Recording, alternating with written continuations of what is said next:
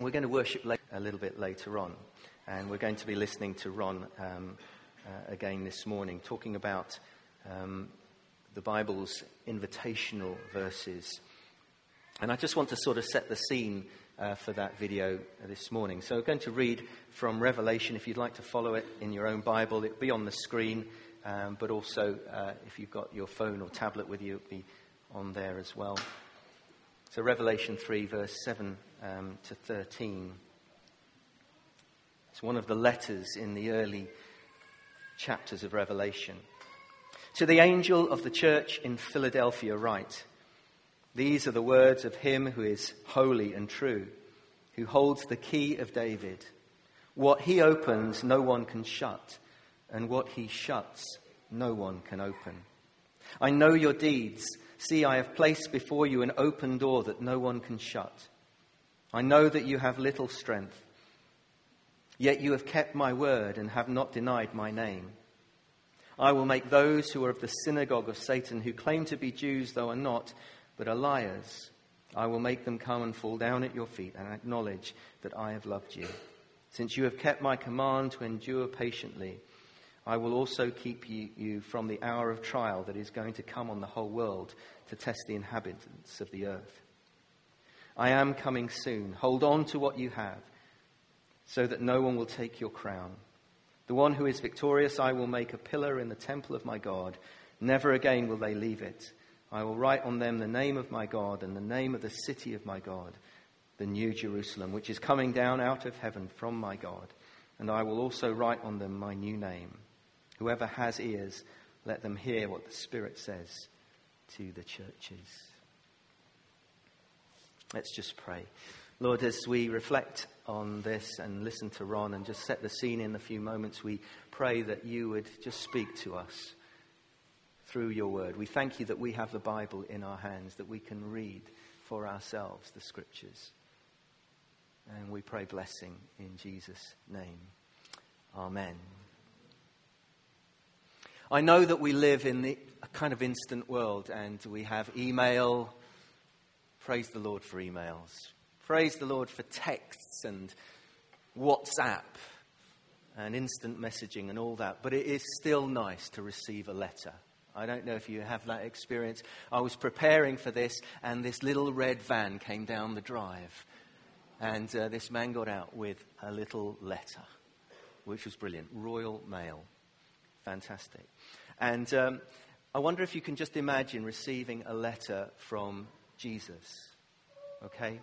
From the one who loves us the most, loves you the most. The one who gave his life for us, gave his life for you. The one who knows everything about us and still loves us. I wonder how you would receive it. I dashed to the door to open the door for the postman. Would you receive what it had to say about your relationship with Jesus? Would you change aspects of your life if he asked you to? And would you do everything you could to please him as a response? I guess part of that response would be how much Jesus actually means to you. At the beginning of this amazing book, Revelation, John is exiled on the island of Patmos. There's huge persecution by the Roman authorities. Many of the early church leaders have been executed. John has been exiled. And he's late on in years, and he has this encounter with the risen Lord Jesus. As he says himself, he was in the Spirit on the Lord's day, and he receives this revelation, this vision, this unveiling. And part of that revelation in the early chapters is that Jesus, by the Holy Spirit, gives John a stack of letters. 7 letters in all to these early church. And the relevance of them, if you read them, it's amazing how relevant they are to the first century church and how relevant they are to the 21st century church. I find it staggering. And in all of them, they express God's love for them. In 5 of them, if you read them, they contain a compliment to the church and a complaint and a challenge. But it's really noticeable that in the two churches that are facing the most persecution, there is just the complement. And so our focus today is on the letter to the church in Philadelphia. And Ron will introduce us to what he calls the Bible's most inviting verse. I have opened a door for you that no one can shut. And what Jesus thinks of the church in the 1st century and 21st century is of first importance. More important than what we think of ourselves. More important than what other people think of us as God's church, what Jesus thinks. And the Church of Jesus Christ is an extraordinary thing. Right across this world, people are gathering to worship Jesus. From every background, from every tribal background, from every color background. Because Jesus unites us all. And he stands at the center of his church. And in this passage, he talks about Jesus revealing himself as the one who has the key of David. What he opens, no one can shut. What he shuts, no one can open. They are the keys of salvation. They are the keys to death and hell. He unlocks them all.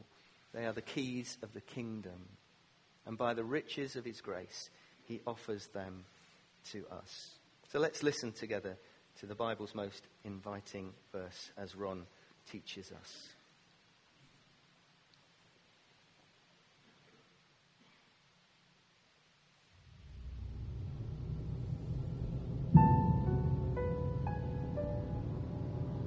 The beatings he could take, the smell of vomit he could handle.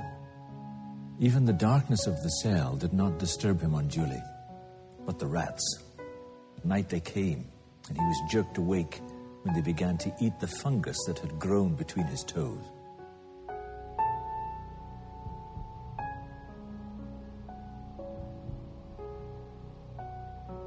This made him very ashamed, bizarrely so, as it was not his fault, but he had always been fastidious about his hygiene.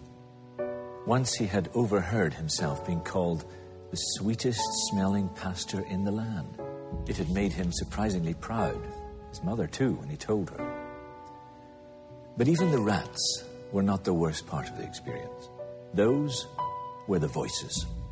Voices of despair and exclusion. Maybe they came from the pit or from deep within. Voices that threatened to break him in two and shut the door on his life and work. They were so familiar, he gave them names. There was, "It's finished" voice. He could see no good purpose for the gospel that was being served by his isolation in prison. He needed to be witnessing, counseling, serving. Yet here he was, confined. "Let's face it," said the voice. "It's all over. Your ministry is finished." Then there was another voice. He called it, "I'm excluded" voice. "I missed God's way," the voice said. He was in jail for standing up for a point of principle, refusing to allow the government to decide where and how he should worship. Some pastors he knew and respected had cut a deal with the government and were free. Was he really on God's side or just being stubborn? Excluded from the plan and love of God, or finished, unable anymore to do the work of God. Doors slammed shut to ministry, even to salvation itself. And that's why this verse is in the scriptures, especially for the persecuted. "I have set before you an open door, which no one can shut." Not closed doors, open ones, eternally open by the power of God. And that's the great paradox of persecution. God gives an open door to those on whom the doors appear to have shut. There are 7 letters to churches in the book of Revelation. John uses direct speech from Christ. Most of them contain a compliment, a complaint, and a challenge. Of the 7 churches, though, 2 are very persecuted, Smyrna and Philadelphia. And they are the only ones not to receive a complaint, only a compliment. All New Testament churches had 3 dangers. that they needed encouraged and strengthened to face. They were to do with behaviors, beliefs, and beasts. Behaviors, inappropriate moral behaviors within the community, damaging the witness. Of the 7 churches, Sardis and Laodicea get a stern warning here. Then beliefs, holding to wrong beliefs and false ideas that were leading faithful people astray. Ephesus, Pergamum, and Thyatira all get a warning here. The first 2 were internal. The third was external, beasts. That's persecution. Beasts were attacking the church. It's the last of these that is affecting Philadelphia, where we find our verse about the open door. The believers have been dismissed and denigrated by those in what's called the synagogue of Satan, probably hardline Jewish believers who say to the Christians, many of whom would be former Jews, you are no longer the true children of Abraham. Your new identity is illegitimate. God is not on your side. The temple of salvation, its doors are closed to you now. Well, there's a lot at stake. Social exclusion, salvific exclusion. And the believers are said to feel very powerless and belittled. So to be told by the prophets, speaking the very words of Jesus, that the opposite is the case, the doors are not shut, but open, that would have carried a powerful, positive charge. So what's meant by this open door in the midst of their persecution? It could have 2 meanings. One is that God is opening doors to do mission work. You think the gospel is getting balked because of the persecution? No. In actual fact, it's spreading because of it. And this picks up the idea that throughout the New Testament, an open door is often described as a new mission highway. Paul and Barnabas report back to their sending church in Antioch that God had opened the door of faith to the Gentiles when they were traveling around Syria. Persecution is not a barrier to the spread of the church. More often, it is the motor of it. Look at the book of the Acts of the Apostles. It's only when persecution comes that the gospel gets out of Jerusalem and to the ends of the earth. That pastor in his cell was interrogated by a policeman who became very impressed that someone thought God was worth going to jail for. So he found a New Testament, read it, met Christ, and just a few months later founded a house church movement that grew so rapidly that when the pastor was eventually released, he was asked to create discipleship training for the new groups that numbered hundreds of converts, far more than in his own church network. God had opened a door. The authorities had closed the doors on him. But God opened the doors of the gospel through him and reached hundreds in ways he could not dream of, sitting in his cell with his voices telling him that his ministry was over. Not over, supercharged.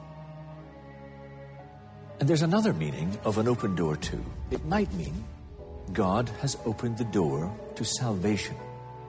As we saw, the extremist Jews in Philadelphia were saying that God had closed the temple of salvation to the Christians. But the letter is full of symbols such as keys, doors, city, temple, and pillar that assure them that they belong to God in a way that their detractors do not. I will make you a pillar in the temple of my God, says Jesus to them. A pillar. In the old temple, Gentiles were excluded. But these new Christians will have a place in God's new temple so permanent, they represent a pillar in it. And your detractors will see the error of their ways and admit this. Few experiences are more traumatic than being told by those religious leaders that guided us all our lives that we are damned because we follow Christ. People whose words we trusted with our lives say that we're no longer following God at all, but angering him. But no, God has opened the door to his temple, and we belong in it. That jailed pastor again had an amazing experience along similar lines. When he was tempted to go back to his old faith as his health began to crack, he received a vision that he was in a mosque with all his relatives and all the imams he once trusted. They all looked up at the minbar, the pillar that constitutes a pulpit, and to his surprise, Christ appeared at the top and gave the sermon. And in the words of the pastor, he said, "Christ spoke only to me, not to anyone else." Well, with a vision like that, he could go on. He was a pillar, after all. Just like the Philadelphian believers. And he could hold fast to his beliefs because the door had been opened. Persecution, indeed, often comes because doors have been opened. Nick Ripken, a teacher who studied this, wrote that the clearest predictor of persecution is response to the gospel. And he even added, quite provocatively, he said, if our goal was to reduce persecution, it's easily done. You simply keep people from coming into relationship with Jesus. So to flip that around, persecution is usually because people are coming to Christ. The gospel is working. Christ is being exalted. And that's why the persecutors of the world get angry. Because a door has been opened they thought they had shut. Witness, says Ripken, is not about freedom, because we are always free to witness. No one can take that away. Witness is ultimately about obedience. And God opens doors through our witness, even when we're least aware of it, or most discouraged at the apparent lack of it. Do you think the doors have been closed by whatever you're facing? Illness, loss of livelihood, lack of freedom? Put on your revelation visor and see the open door, the door God has opened against all the odds.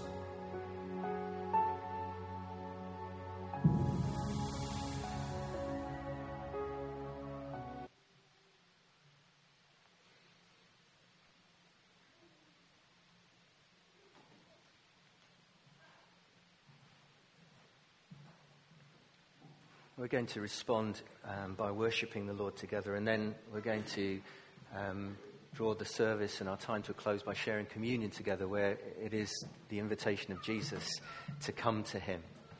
And I just want to pick up on a few things of application for us, not just for the persecuted church, but for us. Those last questions that Ron raised. Do you think doors have been closed to you in your life by whatever you're facing? Whether it be illness, loss of livelihood, or just circumstances. He wants us to see another open door, a door that he opens for us. I want to ask if you've ever experienced those voices that persecuted believer heard in the prison. Not the exact same voices, but voices that apply to you. It's finished. It's over. And that challenge to us of being his church in terms of behaviors, beliefs, and beasts. All of us face different things in our lives. But we come back to Jesus again and again and again to know his love and his grace.